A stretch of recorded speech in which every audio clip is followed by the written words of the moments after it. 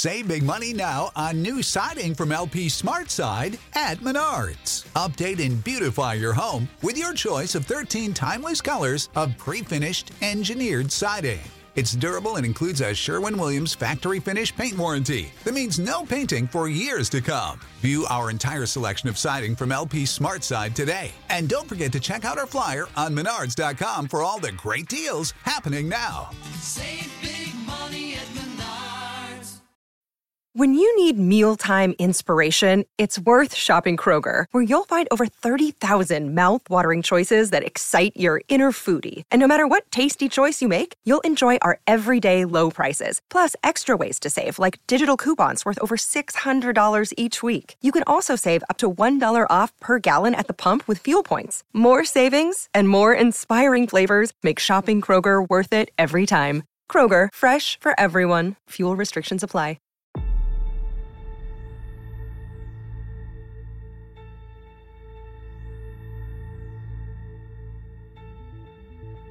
When I was learning to drive a car, one of the things we did was went out into a big, wide open parking lot where you could make all the mistakes you want and you wouldn't hurt anybody. Well, in a way, that's what I think a college campus outside the classroom should be. It's a place where we all have to be a little more forgiving of other people. Let's go.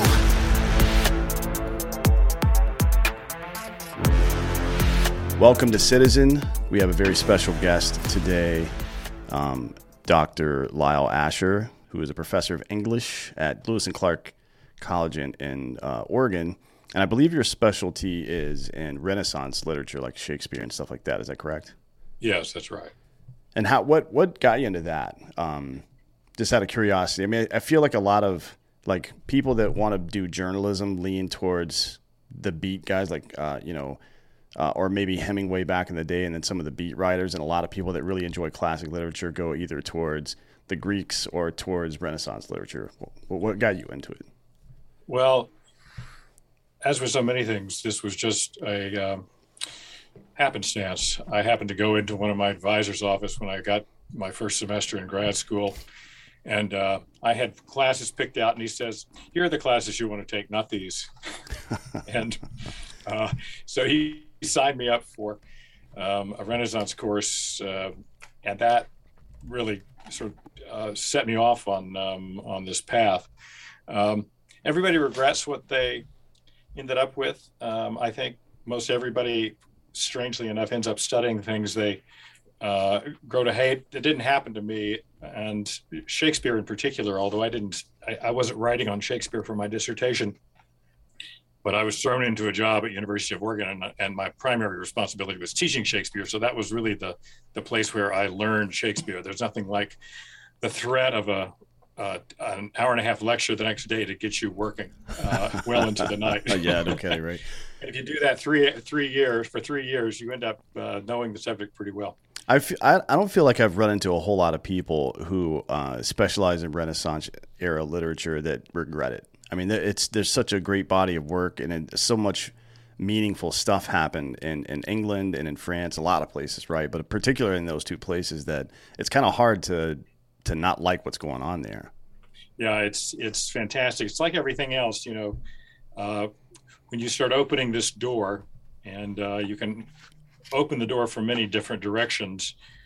It turns out to be a maze, but it's a maze of increasing interest and complexity and nuance. And then you get to Shakespeare, and it's endless because, as I always tell my students, Shakespeare is like acid. Nothing can contain him.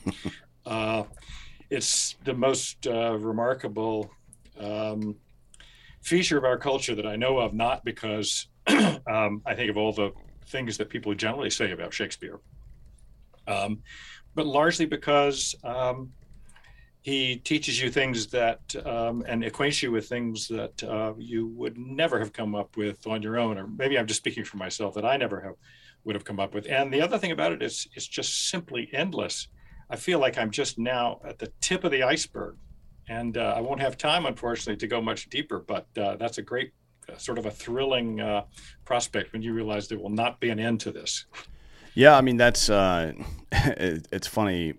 I really enjoyed the animated series Futurama, which they're coming back with it now. And there was an episode where Farnsworth, who's the scientist, discovers the theory of everything, and then he's like super depressed because he's like, well, there's nothing left for me to do. And then he finds that there's quite a bit more to be done, right? I don't think that if you're a scientist, whether it's a social scientist or physics or math, you're never going to run out of things to do. That's the thing. And my favorite part about classical literature, whether it's the Greeks and the philosophy from then, or it's the discussions of society and Renaissance, or the common law stuff and rights of man that came out of that period.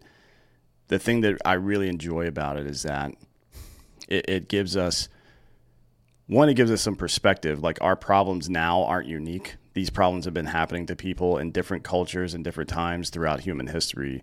But it also reminds us that we have a tendency to forget lessons we've learned and unsolved problems because we forgot why we solved them in the first place, right? That's exactly right. And I think it's, if you look back at, particularly at the Stoics, but if you look back at any of the ancient Greek writers, you'll see that all these social issues that we juggle now have answers already, right? Like, we're wasting, and it is, it's irritating to me that we continue to unsolve and then have to resolve these problems. But worse, like, how much more could we be progressing if, as a culture, as a society, if we like, okay, that problem's solved, now what can we do? Yeah. Well, understanding the context of why particular laws came about, why particular rights were established, for example, in the Constitution and in the Bill of Rights. One thing you begin to get an appreciation for, and I think it's really come to me later in life. The older I get, you hear this a lot, the older I get, the more I understand the genius of the Founding Fathers, the genius of the Bill of Rights, the Constitution, in particular with the question of free speech, especially since that is that's a very unusual thing to grant people. And of course, if you know anything about history, you realize just what a rarity it is. Yeah. This was not the obvious choice. And when we hear arguments about it today, very often you find yourself arguing with people who have no idea of the downsides of what they're talking about and what they're proposing. One thing in particular, I gave a talk a couple of years ago on this question of free speech, and it gets us really into the problem of history. When you're on one side or another in a particular issue, let's take gay marriage, for example. You always ask the question, am I on the wrong side of history or the right side of history?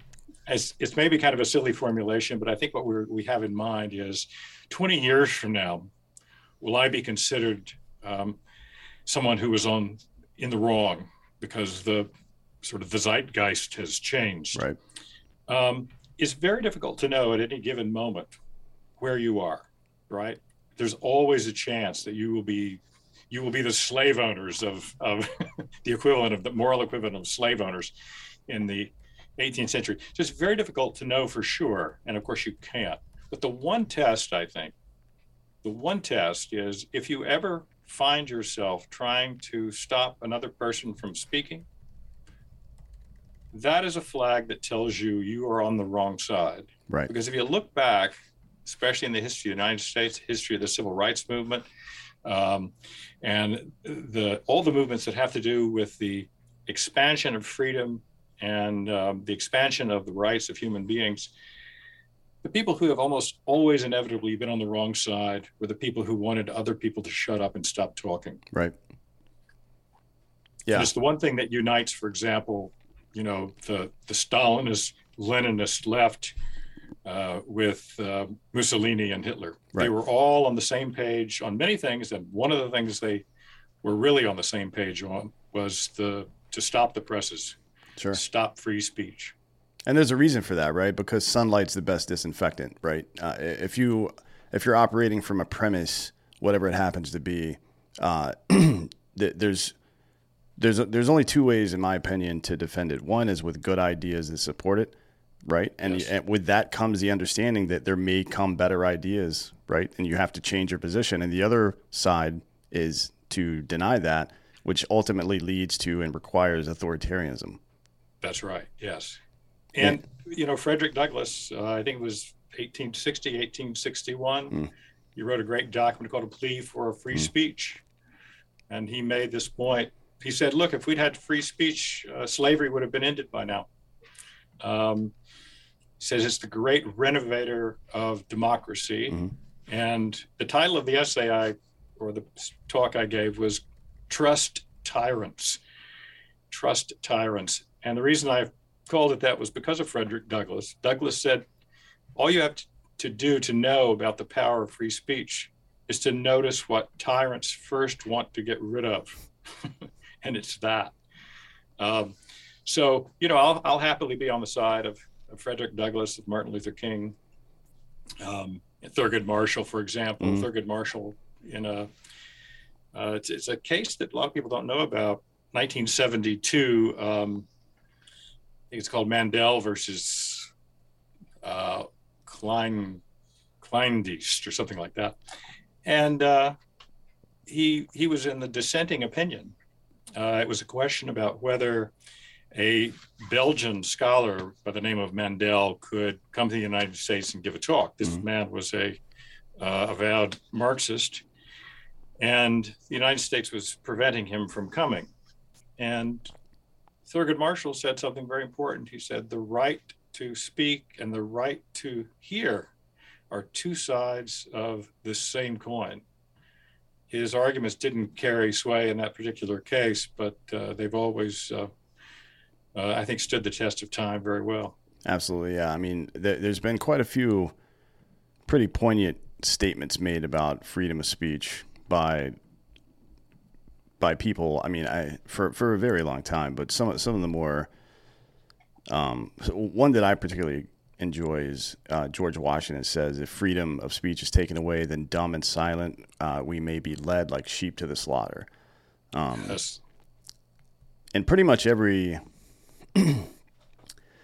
first half of the 20th century president we had something to say about this issue, because I don't know if they could feel it coming. It's hard to tell. So Teddy Roosevelt spoke quite a bit about it, about the dangers of suppression of speech and blind support of a president instead of support of the Constitution. Harry Truman in the speech he gave about internal security, about the military-industrial complex and stuff like that before he left office, spoke about it quite a bit. So we see these great thought leaders bring this up a lot, and we still seem to find society leans toward, allowing for the suppression of speech when they don't agree with it. Why do you think that's a function of tribalism, or what do you think that is? Well, it seems like it's a natural instinct for a lot of people. And it's packaged in new forms. That's one of the problems. You don't quite recognize it the way it's happening now. For example, one of the sort of slickest and slyest techniques that we find now, and this sort of gets us into, the subject of the video, why colleges are becoming cults, has to do with, I don't know if you saw Peter's, I think it has over 1 million views at this point, his encounter with the social work group at PSU. I don't know if you've seen that, right? Sure have. Well, that's a great indication. So people in your audience, want to watch this in real time, go see that video.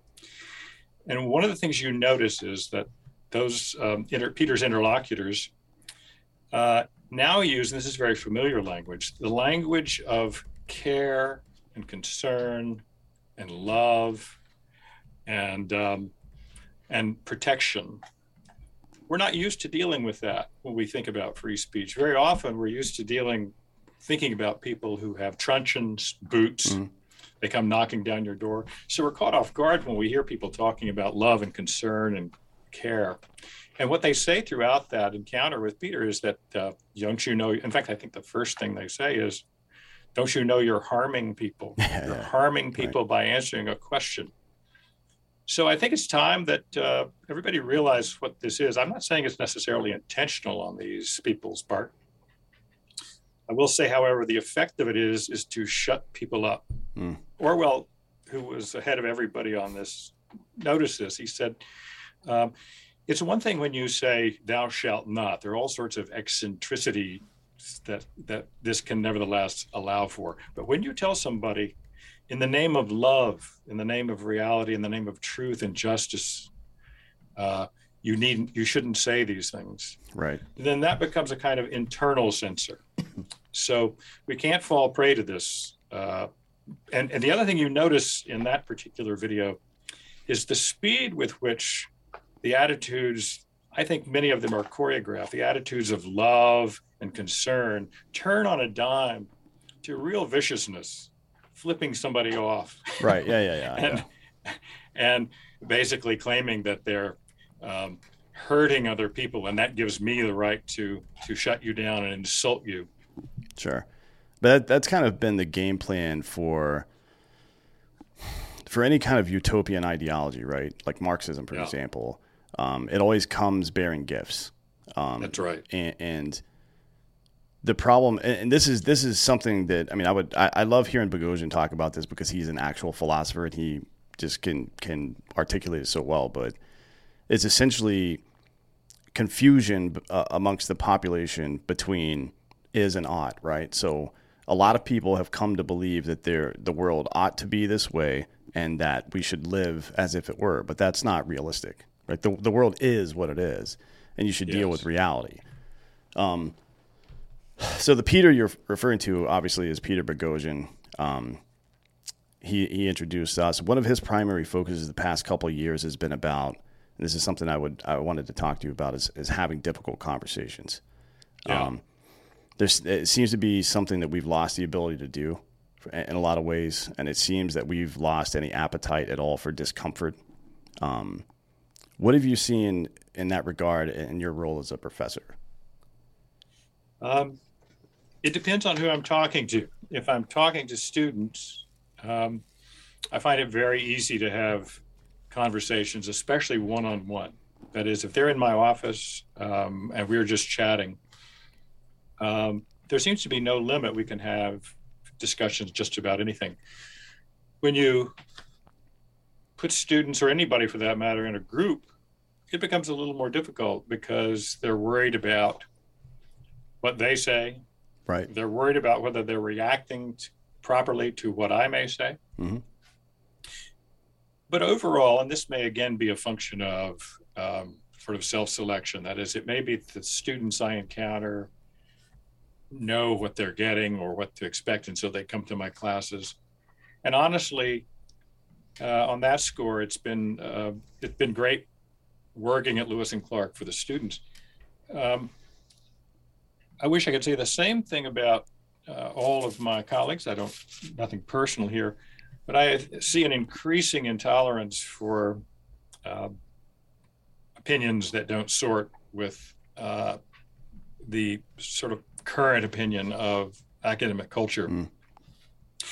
So that, for example, if one were to just take the biggest hot button issue of all, if one were to question, let's say, the sexual binary, that is, or I should say, if you said in a discussion, I believe that sex is binary, it's not just that you have people disagreeing with you.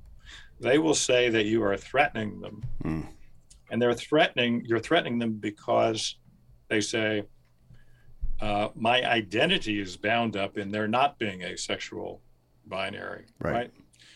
So very quickly, this becomes a claim that you're extinguishing their identity. But to that, I'd say, if I deny the existence of God, which I've done before, what about those people who identities are bound up with the idea that they are the children of the Christian God. Right. Yeah. Yeah. Or if your entire identity belief system hangs in the balance of others, opinions, that seems to be quite a bit more problematic than their opinion in general. That's right. And I would say, okay, if you want to go down that road, then we're going to have to go down the road fully. That means we're going to have to exclude all statements that would possibly interfere with someone's version of their identity. Right. And this is it's a real problem. What we know is that when you think about gay marriage, which I was for before Hillary Clinton was, because I was convinced of Andrew Sullivan's essay back in the 90s, arguing for it on libertarian principles, right? But that was an argument that was made. Maybe there was some shaming involved, but I remember that being a consistent argument that was, and when you first hear it, if somebody had said this back in the 60s, people would have said you're crazy, although people did say it, right? And people said, oh, you're nuts, this is insane. Sure. And so it takes time. But one thing they didn't do was avoid consensus. Sure, yeah. That is, there was nothing in Andrew Sullivan's arguments which suggested that people were evil if they opposed him. He was making arguments. And the minute you move from saying, this is something I think we should do and here's why, to saying, this is something we have to do, and if you disagree with me, you don't have access to the truth that I do. Right.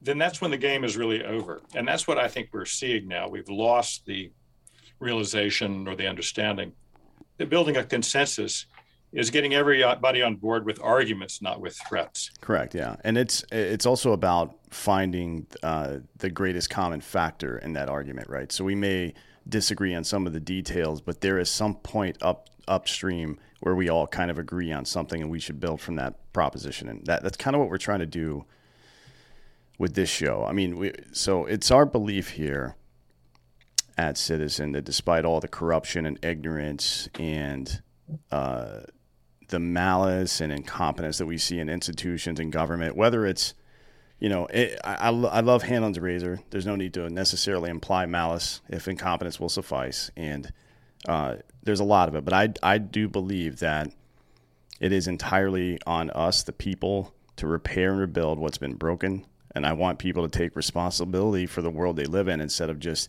like, there's enough social media accounts bitching about the state of the country. There's enough people who are disenfranchised and disillusioned with the way their government's working, who are tuned out of the system now. But,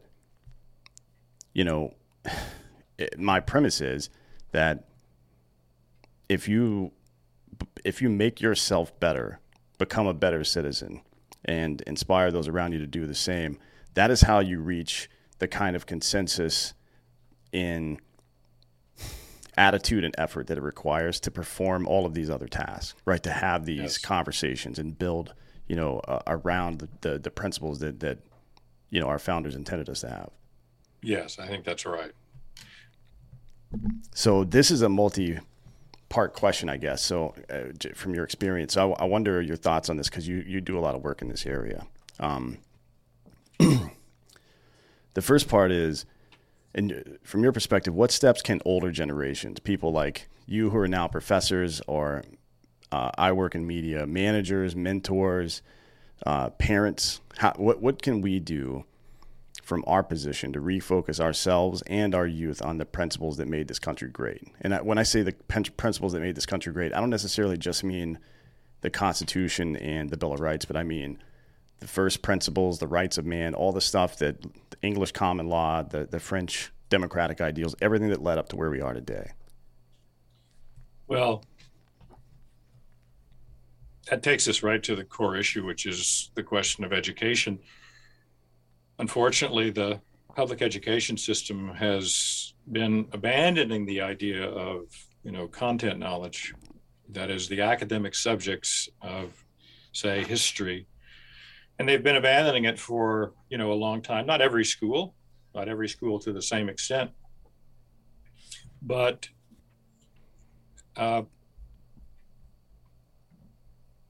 if you don't have a understanding of what the country was built on and the context in which it was built. That's the crucial thing.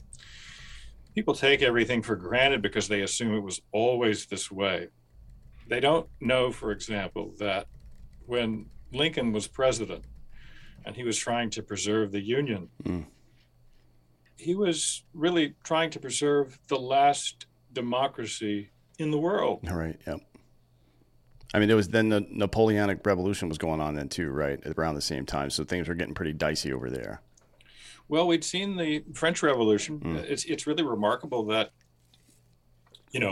13 years after the American Revolution began, we have the French Revolution, both moving in very, very different directions. I mean, I've told my students sometimes, look, if you want an education in history, there are two revolutions you should study. The first one being the French Revolution in 1789 and the Russian Revolution in 1917. And if you started there, you do pretty well for grounding yourself in an understanding of just how difficult it is to have a revolution that begins in freedom that doesn't end in mass murder, for one thing. And so you then, with that in mind, you go back to the American Revolution, and you realize just how unusual it was, how fortunate we were. And of course, it required renovation. This is what Lincoln was doing. Lincoln really set us on the path of getting back to the fundamental principles that were beyond, I think, even the founding fathers to have enacted. He was getting not just to the letter, but to the spirit of the Declaration. Like the as idea it was written in the Constitution. Like the idea that liberty only exists if it exists for everybody. Yes, that's right. I think that is a fundamental thing that a lot of the founders used terminology like that and used phrases like that, but yes, perhaps, I mean, Thomas Jefferson's on record saying slavery was an abomination, which is kind of an odd thing for people. It's hard to conceptualize that as a human being in 2022 because we understand the evils of slavery. We read the things that Thomas Jefferson wrote and understand that he was a brilliant and empathetic man that really understood freedom, but still was one of the primary slave owners of his time, right? So that's a difficult thing to understand. I mean, I've always felt that his position was probably that he knew he couldn't do anything about it in his time, but he wanted to build a weapon, for lack of a better phrase, that people in the future could use to defeat this shit. That's kind of how I always thought about that.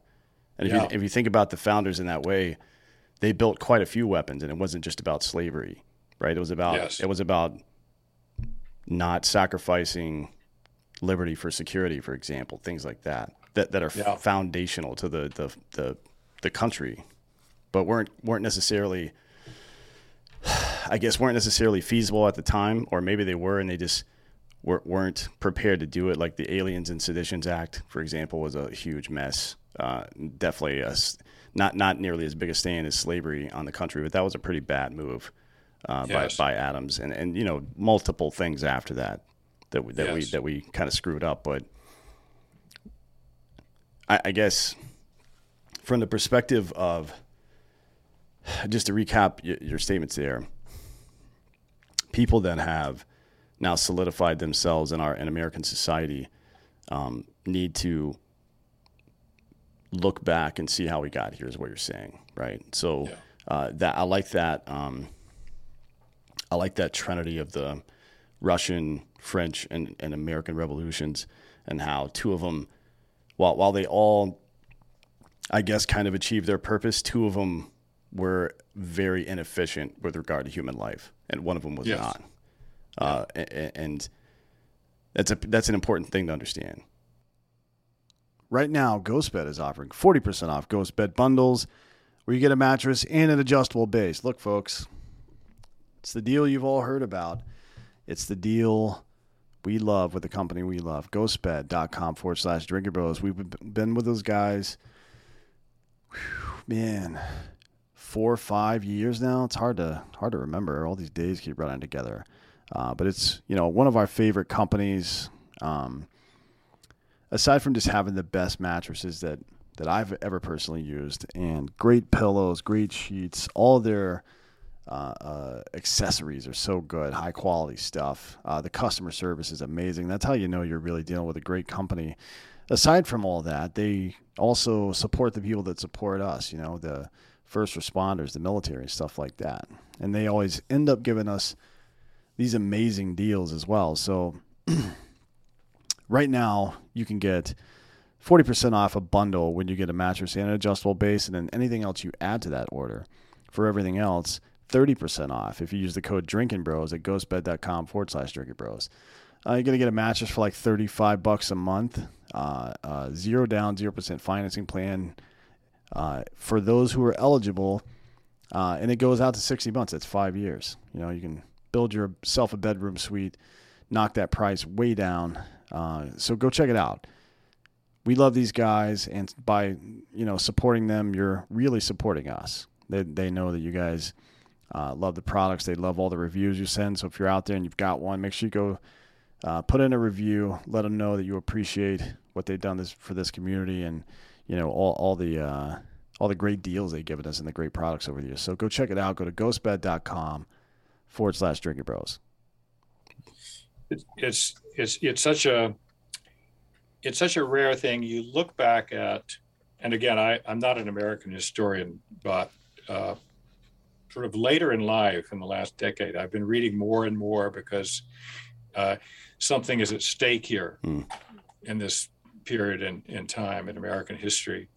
And maybe that's a good thing. That is, sometimes you can worry about living in interesting times, but there is something that concentrates the mind on how you got to where you are, your own history, not only history of the United States, but the history of the world, when you feel it unraveling.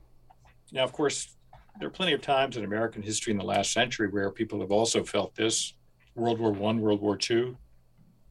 World War II was not a guaranteed victory by the West. In fact, we almost lost it many, many times. So you have to remember that too. There have been other bad times, other times where you felt like the nation was at risk. But I think going back and trying to understand the full context of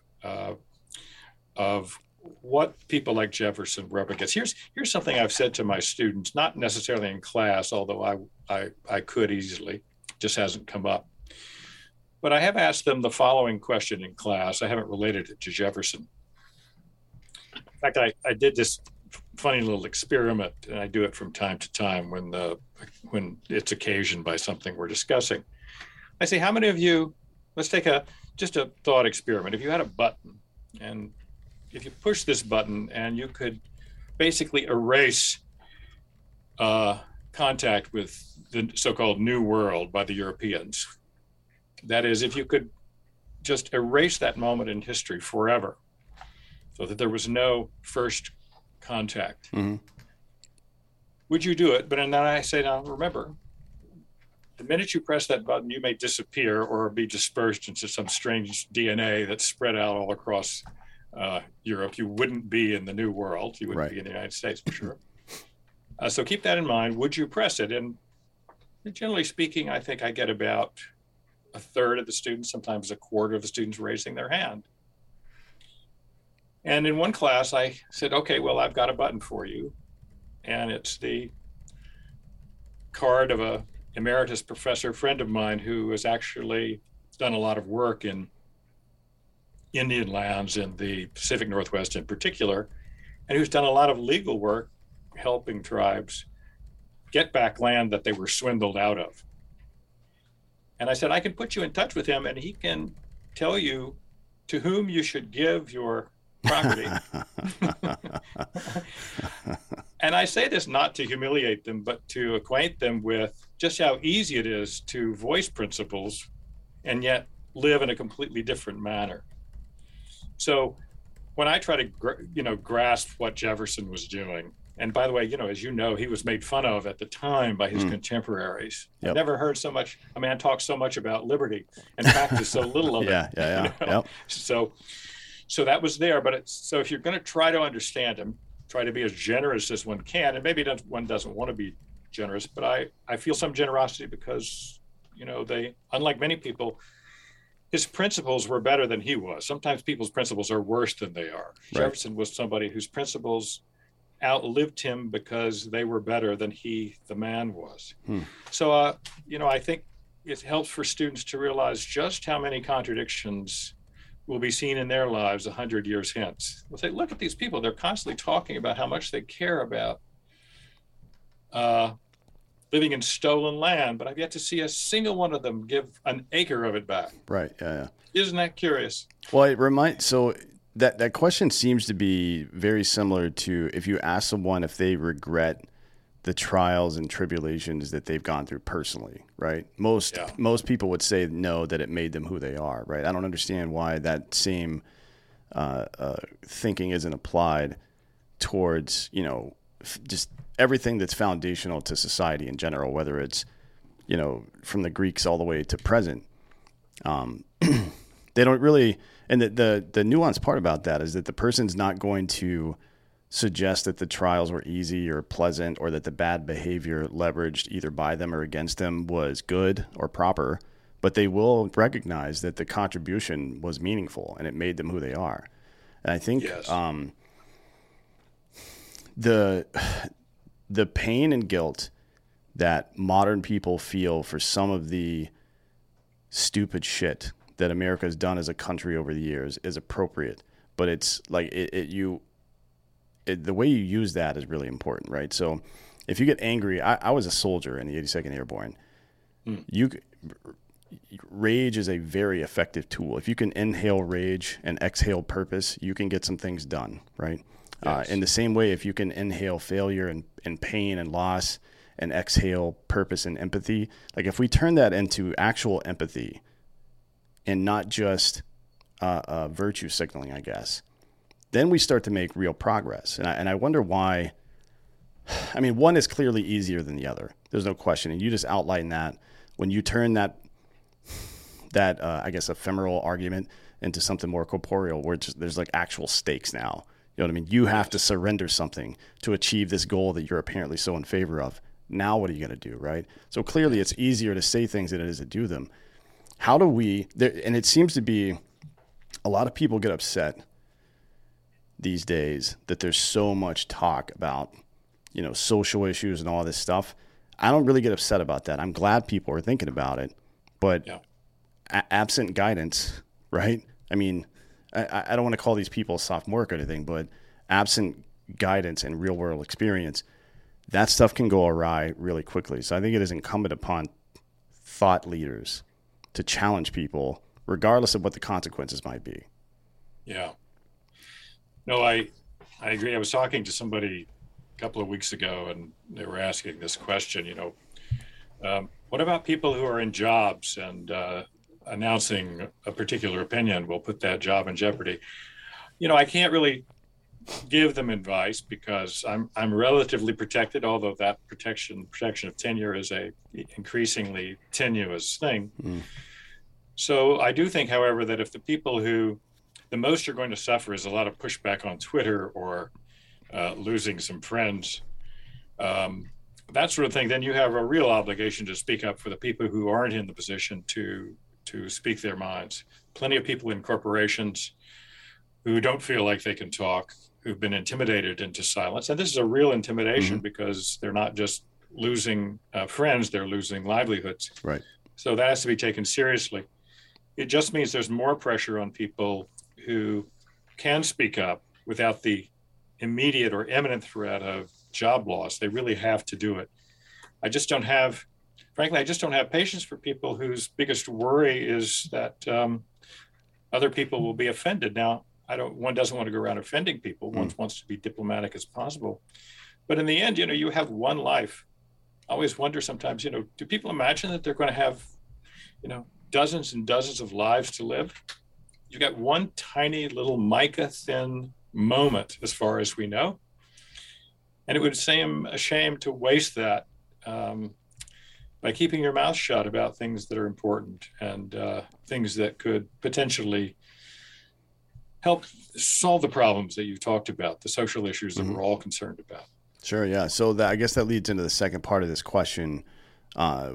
If you're not, so most people in their lives aren't going to be in a leadership position at any point, unless I guess parenthood for a lot of people will be one, but most people aren't going to be a manager at work. They're not going to be in the military. They're not going to work in politics. They're not going to work in some kind of government institution. The vast majority of people will just work ordinary jobs and go through their lives, and their base of influence will be their family and then the people that they interact with on a regular basis. So in addition to what you just said, which is, excuse me, I think is very important for people to be, to reject the divisiveness and have like strong argument-based conversations with each other from the lowest possible level, because that does empower people that are actually in managerial positions, whether it's government or otherwise, to be like, yeah, this isn't, normal people are talking about this,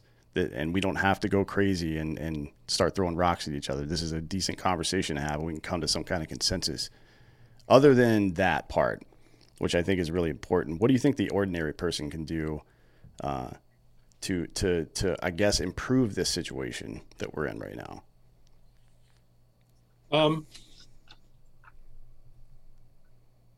Well, let's go back to something you mentioned earlier about conversations, how to have them. I'm not an expert on it. I haven't thought a lot about it in the way Peter, I think, has, in a kind of codified way. Mm-hmm.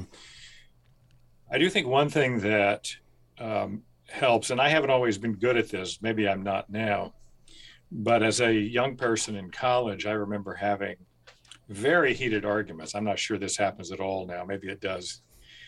But very heated arguments about abortion, about affirmative action on my freshman hall. Abortion in particular.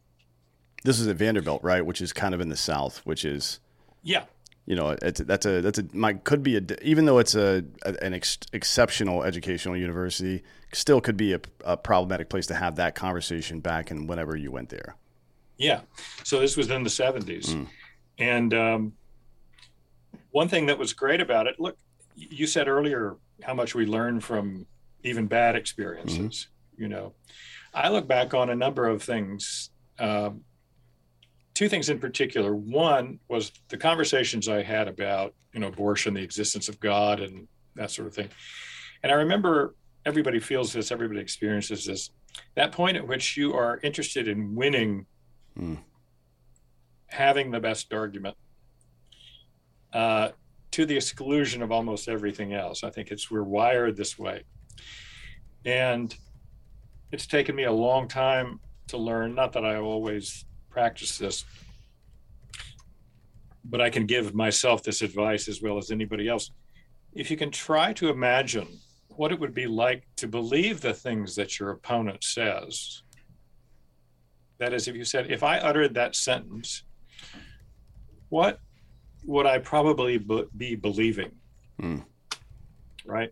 In other words, this is, I guess there's a name for it. It's called steel manning rather than straw manning. Yep. Anybody can pick the worst interpretation of a sentence or an argument and run that one into the ground.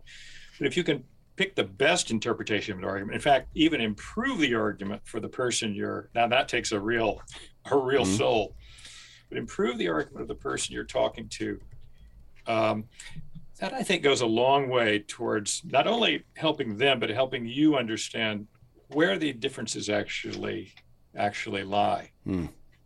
It's like, I always equate it, I say the exact same thing, and I equate it to somebody in a math class that the teacher will ask you to show your work, not to give you superfluous, unnecessary work to do, but so they can look and see where you made a mistake, right? So having those conversations out loud. Yes.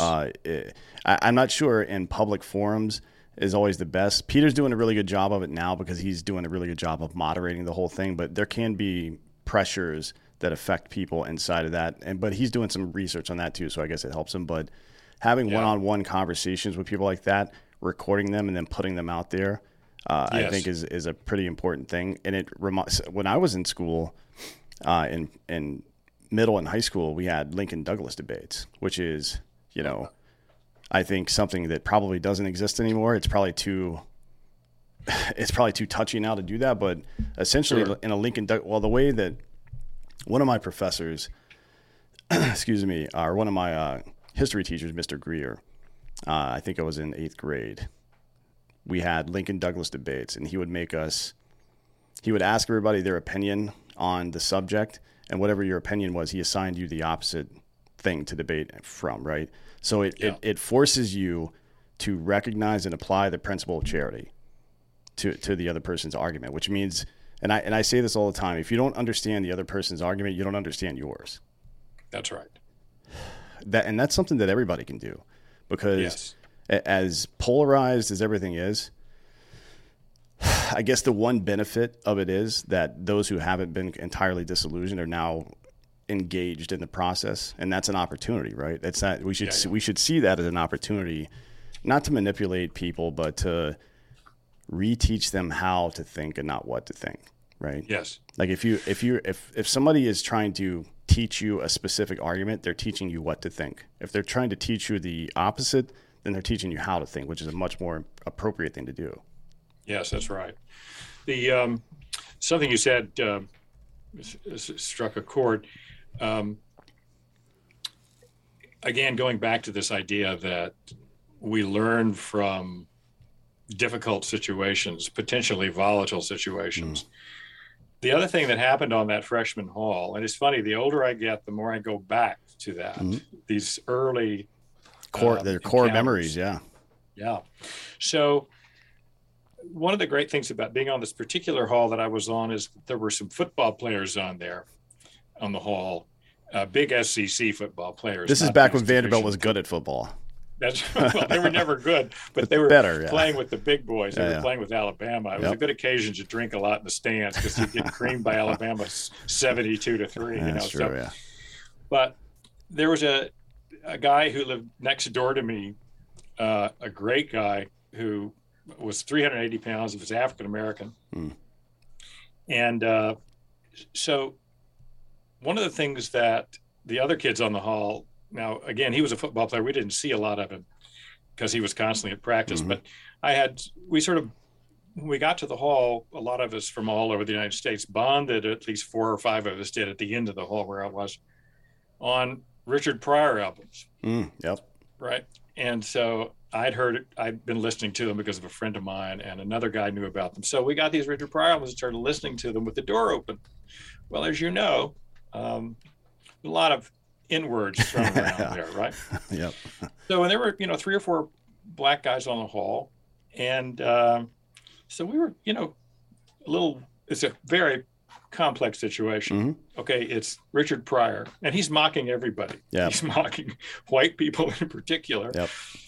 And so what do you do about that? Well, we actually thought and said, I'm not sure this is cool.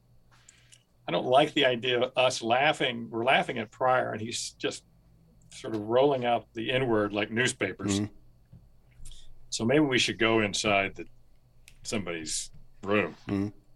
So we were listening to Richard Pryor inside someone's dorm room one day, and I won't mention his name. Pat walks in, the big 370-pound SEC football player, or 300 pounds, I can't remember, 6'3". He just covered the entire door. He says, "Hey, man, what are you all doing?" He said, "Oh, we're listening to Richard Pryor." And he said, "Oh, I love Pryor." So we sat down and we're all listening to it. And I talked to him later. I said, frankly, we're just a little worried. One of the kids on the hall, I'll call him Ken, looked a little put out when we were listening to it in the hall, right?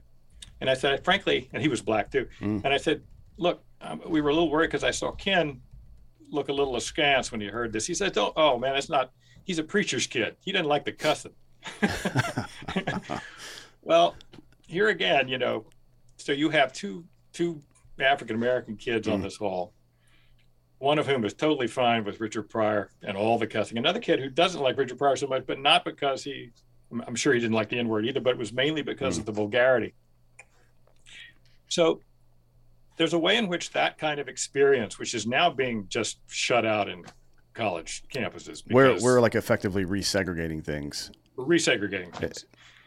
When I'm sitting there talking to someone who's a real person in real time, And he tells me about this other kid. He said, oh, he's a preacher's kid. He doesn't like the vulgarity.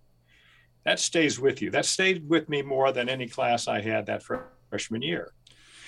Those kinds of things are the most important, can be the most important, what we call the extracurricular things that happen without supervision.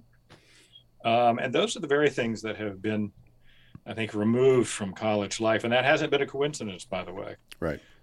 This has been and we can talk about that at some point, but I've thought about this a lot, especially this idea of the extra curriculum, what Derek Bach, who's two-time president of Harvard, talked about just how important this is. And I read a passage in his book on higher education many years ago, and that it was in a footnote, and that struck me. He said, professors tend to overvalue what goes on in the curriculum, what goes on in the classroom. Sure. What they've failed to realize is just how important the extra curriculum is. And what he didn't go on to say, but he should have emphasized, was that the minute you try to structure that, the minute you try to formalize it, and then basically turn it into a Sunday school, then that's when things go south, and that's where they've gone now. Sure. It has to be a kind of open place where people have the chance to make mistakes. When I was learning to drive a car, one of the things we did was went out into a big, wide open parking lot where you could make all the mistakes you want and you wouldn't hurt anybody. Well, in a way, that's what I think a college campus outside the classroom should be. It's a place where we all have to be a little more forgiving of other people, in part because people are living, this is something I'll just add and then I'll shut up. But, a college campus a residential college is a very unusual thing, especially given the segregated communities that many people, especially those, frankly, that go to college, come from. It's the one place, not only where you have, people of different ethnicities and races in your classroom, but you actually get to live with them. Right. That conversation I had with those guys would never have happened in a classroom. No, of course not. Right. But it happens when you actually live next door, side by side. You see them going to the shower. You meet them in the bathroom. You help them get a key when they lock themselves out, all that kind of thing. That's the way to solve, or that goes a long way to solving this problem of segregation. But I think we don't want to solve the problem, or at least some people don't. Correct. Yeah, I think that's there's money to be made in divisiveness. There's no question about that. There is, yeah. And everything you just said, including the experience, reminds me of a phrase I once heard, which is, "It's hard to hate up close." Yes. It wasn't. So here's a good example of that. It wasn't policies or arguments from the left or libertarians that led to marriage equality. Sullivan's writing withstanding. I think that did have. It was interesting to see somebody who leaned conservative make such a compelling argument. I think that may have had something to do with it, but for the most part, it was when people began to realize that their friends and family were gay. That's right. And I'm sure there were plenty of awkward and emotional family gatherings, and not all of them ended well. Like, I'm sure there was plenty of heartbreak there. But when people begin to realize that their neighbor is exactly like them, except for a couple of key features, and it's like, oh, okay, well, you still go to work every morning, you still lose your keys and need help sometime, and blah, blah, blah. And, human beings are just by nature community focused. We know that we need each other. Whether people will admit it or not, they know that they need each other. It's why we started forming communities, 40,000 years ago. So maybe it's important, and this is back to the question I asked, if you're an average person who's not a manager of something, or not in a formal leadership role, maybe it's important for you as a non-leader to seek out those difficult and complex situations where you can, and find a way to thrive in them, and find a way to encourage other people to do the same, because nobody can stop you from doing that. Nobody can stop you from making yourself a better and more resilient person. Yes. And I think also, seek out difficulty. It helps to remember. And again, it's easier for me maybe because I don't have an idea of the afterlife. I'm perfectly respectful of those who do. Mm-hmm. But I think this is your one shot. What are the chances on my deathbed that I'm going to regret putting myself in difficult situations? I think most everybody will regret playing it safe. Yep. I've said that since the first time I went to university and in the first of my degrees. Nobody regrets the things they did. They regret the things they didn't do. Almost always is the case. Yes. So here's the final question in that line. Yeah.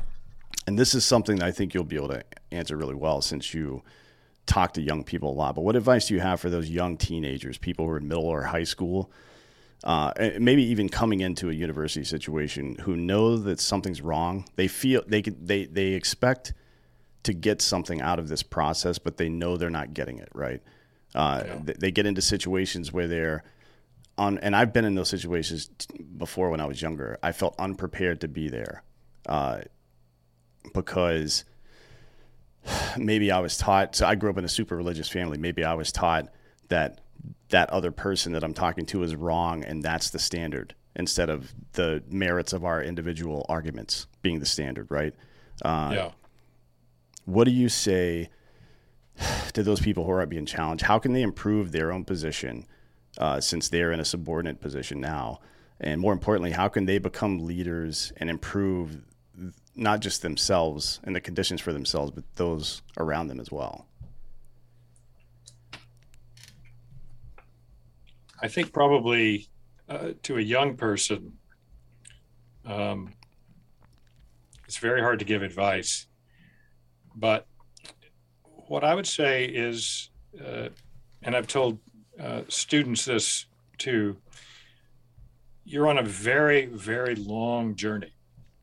You may not realize it, but and I've often told them, and they're always shocked, and I laugh at their shock. I tell them, and I've said this to my students, I'm happier now than I've ever been in my life. I know people are constantly telling you as a young person that you're living the best years of your life. I said, do not believe that. That's definitely not true. I know.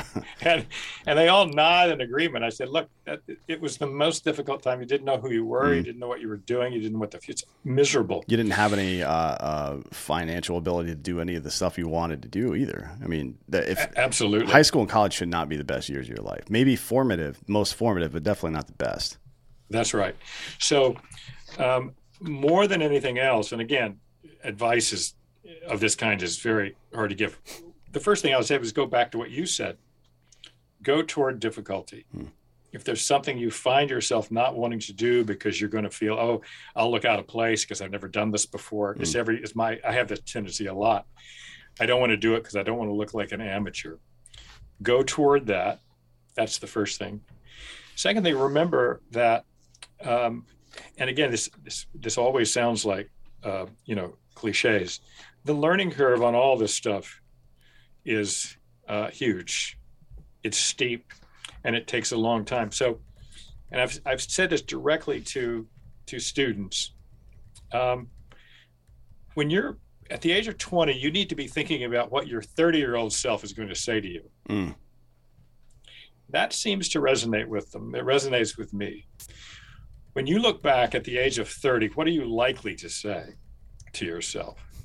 If you keep asking that question and keep putting that 30-year-old self, in front of you, that's the best advice I can give. Because, one of the things that does is it takes the authority figure out of the equation. Right. Right? Because everybody objects to authority figures. It says, I'm going to let you be the judge of what you think the best thing for you to do is, not from the position of the person you are now, but from the position of somebody who's 30, who may want to settle down and have a family, who may want to pursue a job in something that maybe seemed out of reach. It seems almost impossible to do some of these things in 2 years, but can you do them in 10? Right? So I think there's a tendency for kids, and I totally understand it, because I was this way, to imagine that they have to make a decision at the age of 21. And that's going to be the first cut in the gem that will determine what it will look like, right?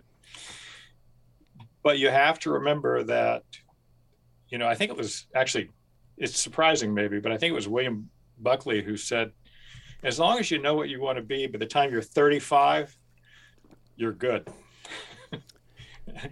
Now, he wasn't, of course, counseling a life of just drifting. Sure, no.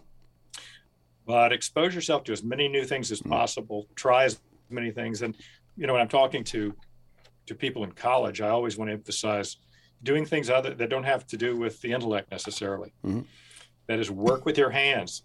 If you get a chance to do a job in auto repair, take that job. Mm-hmm. All those things can work into sort of living person. I say, and when I say, by the way, doesn't involve the intellect, all these things are related. Things that you do, things that you learn about in a class or from your father or mother about how to repair cars, that becomes a kind of fund for metaphor, for analogy, for thinking about other things. So there's really nothing that's wasted. And I also say, and this is something I especially want to say to college students, because so many of them, and I get this too, have a kind of, if not conscious, unconscious fear of working with their hands and a disdain for, I'll have to say, the blue collar worker. Sure. And I tell them, look, you have to remember that can be a very satisfying and important life to live.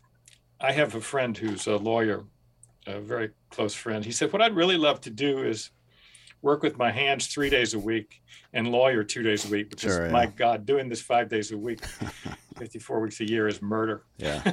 Yeah.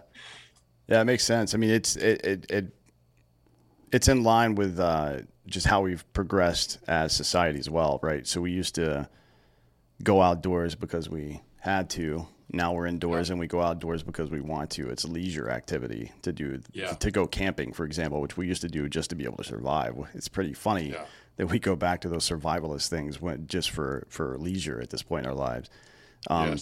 One of the things you said about challenging yourself, not just in difficult situations, I guess, but to try to, do new things, be a polymath or a generalist, as James Altucher likes to say. It's, Epictetus talked about this in the 2nd century, like 1800 years ago, a little bit over 1800 years ago. If you want to improve, you need to be okay with people thinking you're an idiot. You know what I mean? And then maybe even thinking you're an idiot yourself, right? You have to be able to do that. And to that point, that, as you said, the learning curve is huge and long. And so maybe you should be prepared for your own failure, and maybe you should be prepared to handle the failure of others with some grace instead of dancing on people's graves when they fail. I think that's a really important thing. And I also think it's really important what you said about removing the authority figure from the equation.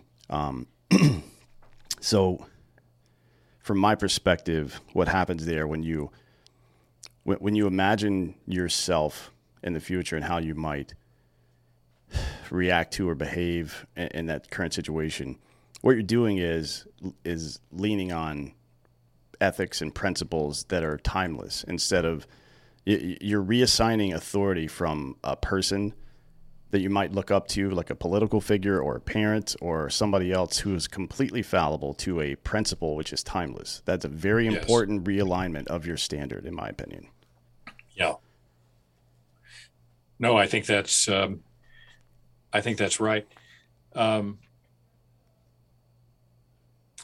Something you said struck a chord, and I've just lost what it was. Was it in that latest comment? Learning curves are huge. Be prepared for your failure and others' failures, or Epictetus, sometimes you're going to fail, or be thought an idiot. Oh, yes. Thank you. Mm-hmm. I think it's also good to, it's funny to think about this, but to practice at get used to being disliked. Okay. That's a very important thing. Or get used to being on the outside of a circle. Very important, because in some ways, my advice to people is get used to being alone. I've seen so many people make mistakes. I've made a few of myself because I wasn't comfortable being alone. I don't mean just alone personally, but also alone on the side of an issue.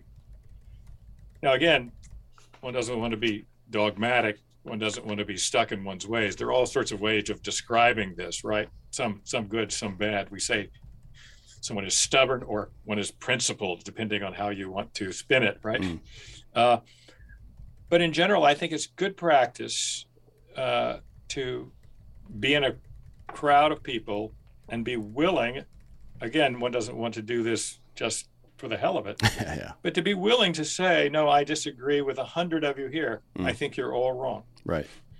No, I think, social pressure and shame and stuff like that is a really important part of molding good social behavior, but it can't apply to ideas. Ideas should either survive or disappear based on their merit, not on the mob. That's right. Right. Well, and I think, one of the things that John Stuart Mill had in common with Milton in both of their treatises on liberty and freedom of speech is the idea, and again, it's a very counterintuitive one. If one person is saying something that the crowd disagrees with, you better pay special attention to that person because that person has sacrificed an enormous amount to tell you something. So now this person may be crazy. Correct. But you also have to remember, what's been called the argument against interest. Everything goes against him or her speaking up. Every fiber in his social being says no to that. So if they are willing to go against that very strong instinct, maybe you should give them the chance to say what's on their minds. I think that's very important, not only for people who are in a crowd, but for the person who is outside the crowd. So we all have to, when you think about it, all the great advances typically have not come from groups; they've come from individuals. Correct. Yeah. And it goes back to a point we were, making earlier. Sort of the romantic idea of the single individual leading culture, leading his society or her society into the future and making that society progress. It very often starts with one person. It's, however, an obligation, the two obligations. One, the people around that person to pay attention, to listen, to not just do a quick vote count and decide who's wrong on the basis of how many votes there are. There's also an obligation on that person, this revolutionary, to make arguments, right? To go back to something else. Those arguments may not persuade initially, but you've got to build up a consensus. And if you don't have a consensus and you try to impose it anyway, well, then that's where tyrants are born. So, what this says is there's no getting around conflict.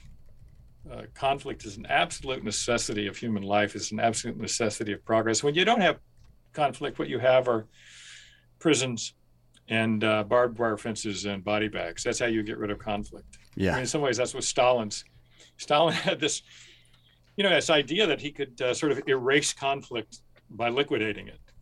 And so that's where it ultimately leads. Of course, I'm not suggesting that everybody who does this is a Stalin in the making, but I'm saying it's good to look down the road and see where this would lead if we let it go. Sure. Yeah. I think that is a good point. And the other point you made about influence, it's not enough to just be correct. Like, you still have to do the work. It's not enough to, I don't know how much time Stephen Hawking spent convincing people that black holes were real and being laughed out of quite a few places, ultimately vindicated. And that's something that, it's something we talk about in sports a lot. A lot of modern athletes just have no constitution, right? But still want the respect. What we respect about people who go through hard times and achieve greatness isn't just the achievement. It's everything they overcame. It's the resilience that we truly respect, right? Because there's nothing more, I think, over success or anything else. I don't think there's anything more inspiring to human beings than resilience, because it's probably the most ubiquitous thing in life will be struggle. Yes. Well, and one of the problems is we only see typically the end result. We don't see where it came from. Yep. We only see the genius at the end of the road, we don't see the road. Right. Yeah. It's a funny thing. Speaking of Texas, George Strait, you know that. Mm-hmm. You know George Strait. Everybody knows George Strait here. Everybody knows George Strait. Well, you know, I happened to see a little biography of his on YouTube pop up, and I said, that'd be interesting. So I looked at it, and sure enough, you know, like everybody else, you know, man, nobody sees the decades of struggle, of just living hand to mouth, of having no success whatsoever. And so we live in this illusion, I think, for the most part. We see people flash up out of nowhere, and we assume it's going to come that easily. We don't see and we also don't see, by the way, the long roads of people who never make it. Right. That can be very discouraging, right?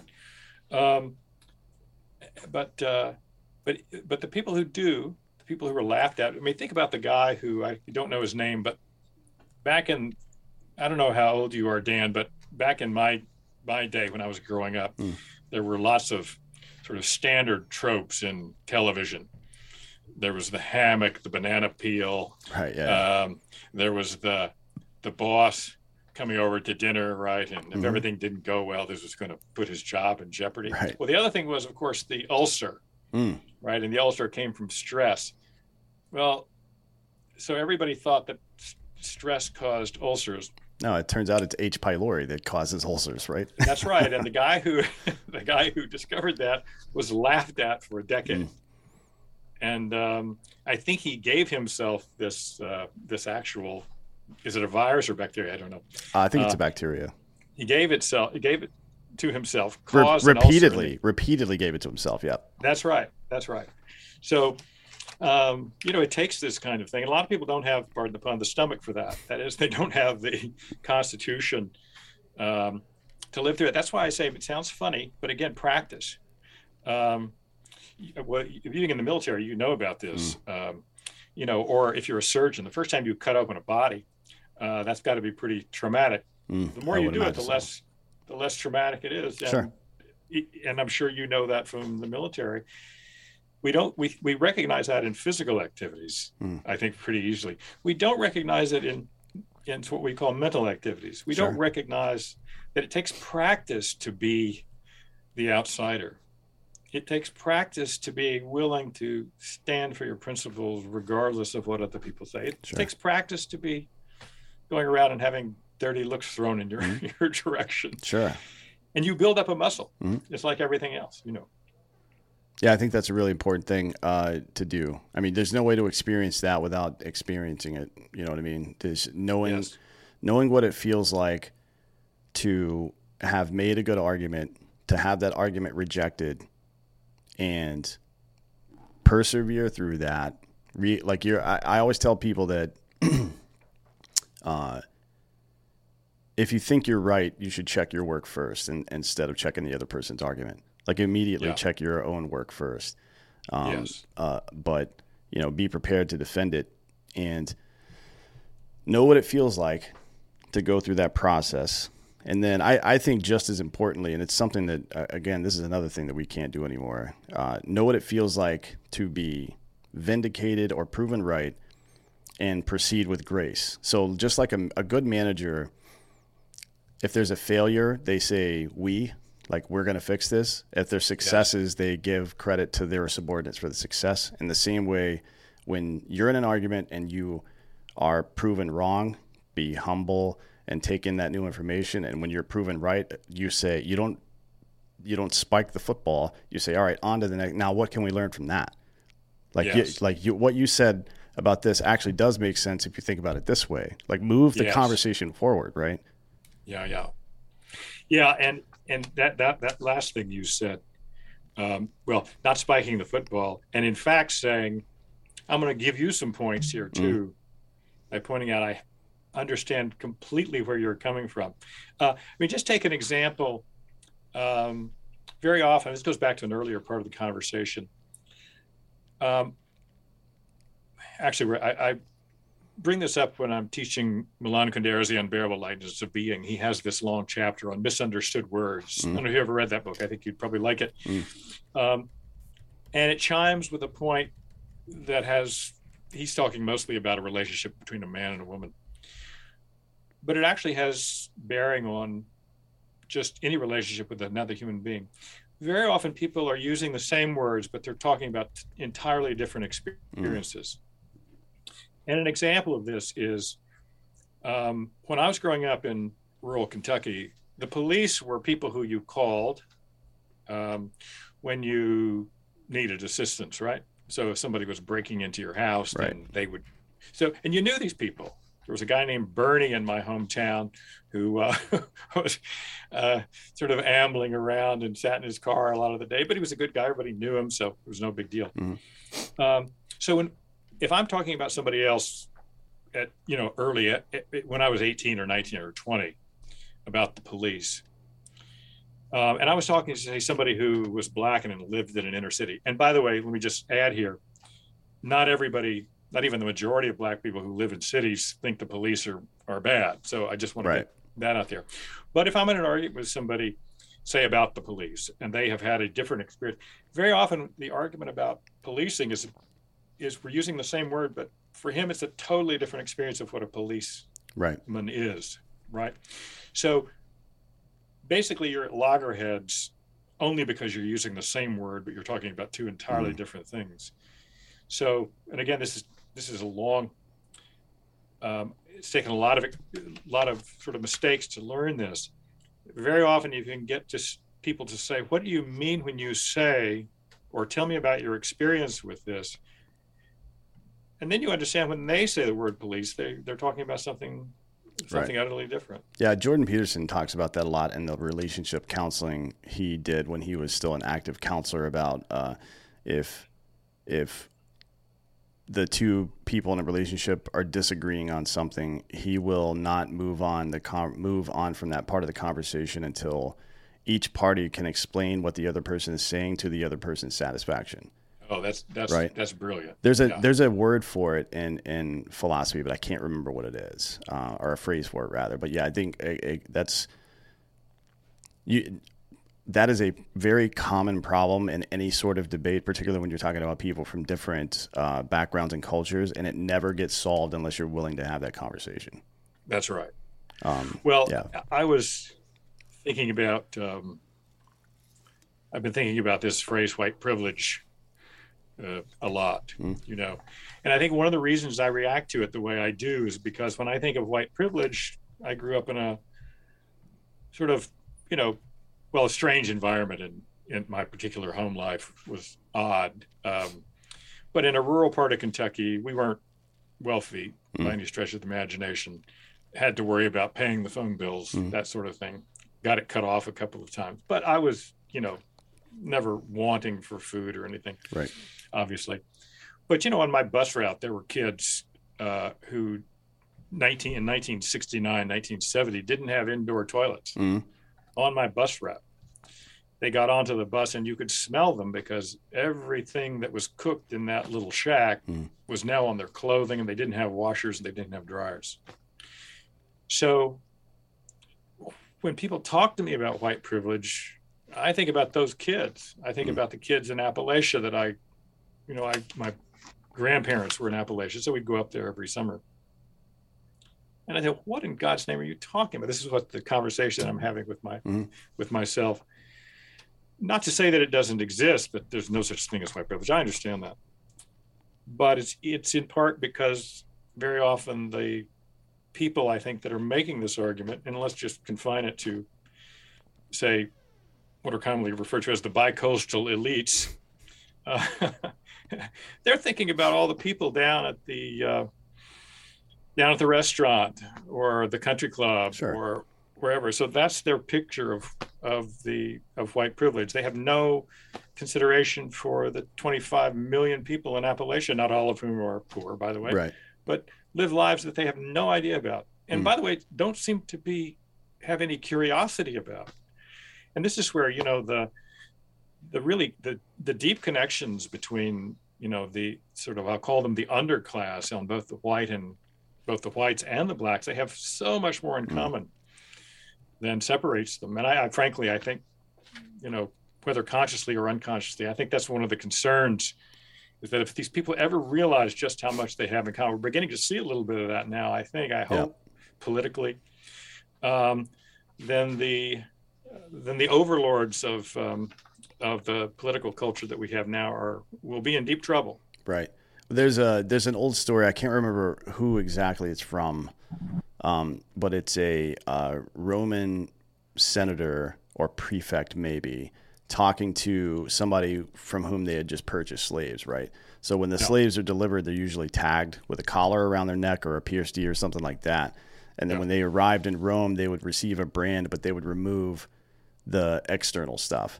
And the slave seller asked the Roman senator, why would you do that? And he said, well, if we tagged all of them, right, they would realize how many more of them there are than there are of us. And that would be, then they would revolt. Like, so this is not like, again, handless razor, there's no need to imply malice when incompetence will suffice. But I will say, from the patrician class, no matter what country it's in, no matter what time period it's in, that psychology remains the same, whether it's the Romans keeping slaves, whether it's Middle English not letting people learn how to read so they can control their access to the church, or whatever it is, right? It's been going on since human beings have existed, and it's not unique to America or Western culture in general. It's happened every single place on Earth, anywhere there have been humans who want to subjugate other humans. Yes. And sunlight is the best disinfectant. Realize that. I always tell people, if somebody's trying to divide you, they are trying to conquer you. That's where the phrase comes from. That's right. Reject that divisiveness and go to that person that they're telling you to hate and have a conversation with them. And I guarantee you that conversation will not end the way you think it would. That's absolutely right. I appreciate you coming today. Is there anything else you'd like to share with the audience before we get out of here? No, it was great. Very enjoyable conversation, Dan. Really appreciate it. Yes, sir. It was a great time. And tell everybody where they can find you. Well, the video series is that I did with Peter Boghossian is called Why Colleges Are Becoming Cults, and it's on YouTube. There are individual videos, but the big video that's edited is about 80 minutes long. And it's something we put together starting last summer, and we put a lot of work into it, and I think it's okay. I think it's pretty good. Good, yeah. You guys check it out, and as well, you publish on Peter's Substack from time to time as well, I believe.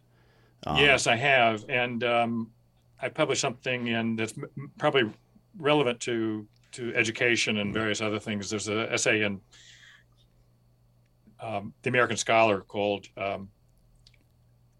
Low Definition in Higher Education, and I published a couple of things in Quillette on higher education recently. So if you just Google my name and Quillette or the American Scholar, you can find those writings that having primarily to do with education and culture. Outstanding. All right. Well, thank you very much for coming. I appreciate your time today. Thank you, Dan. Yes, sir. And I appreciate all of you for watching. This has been Citizen.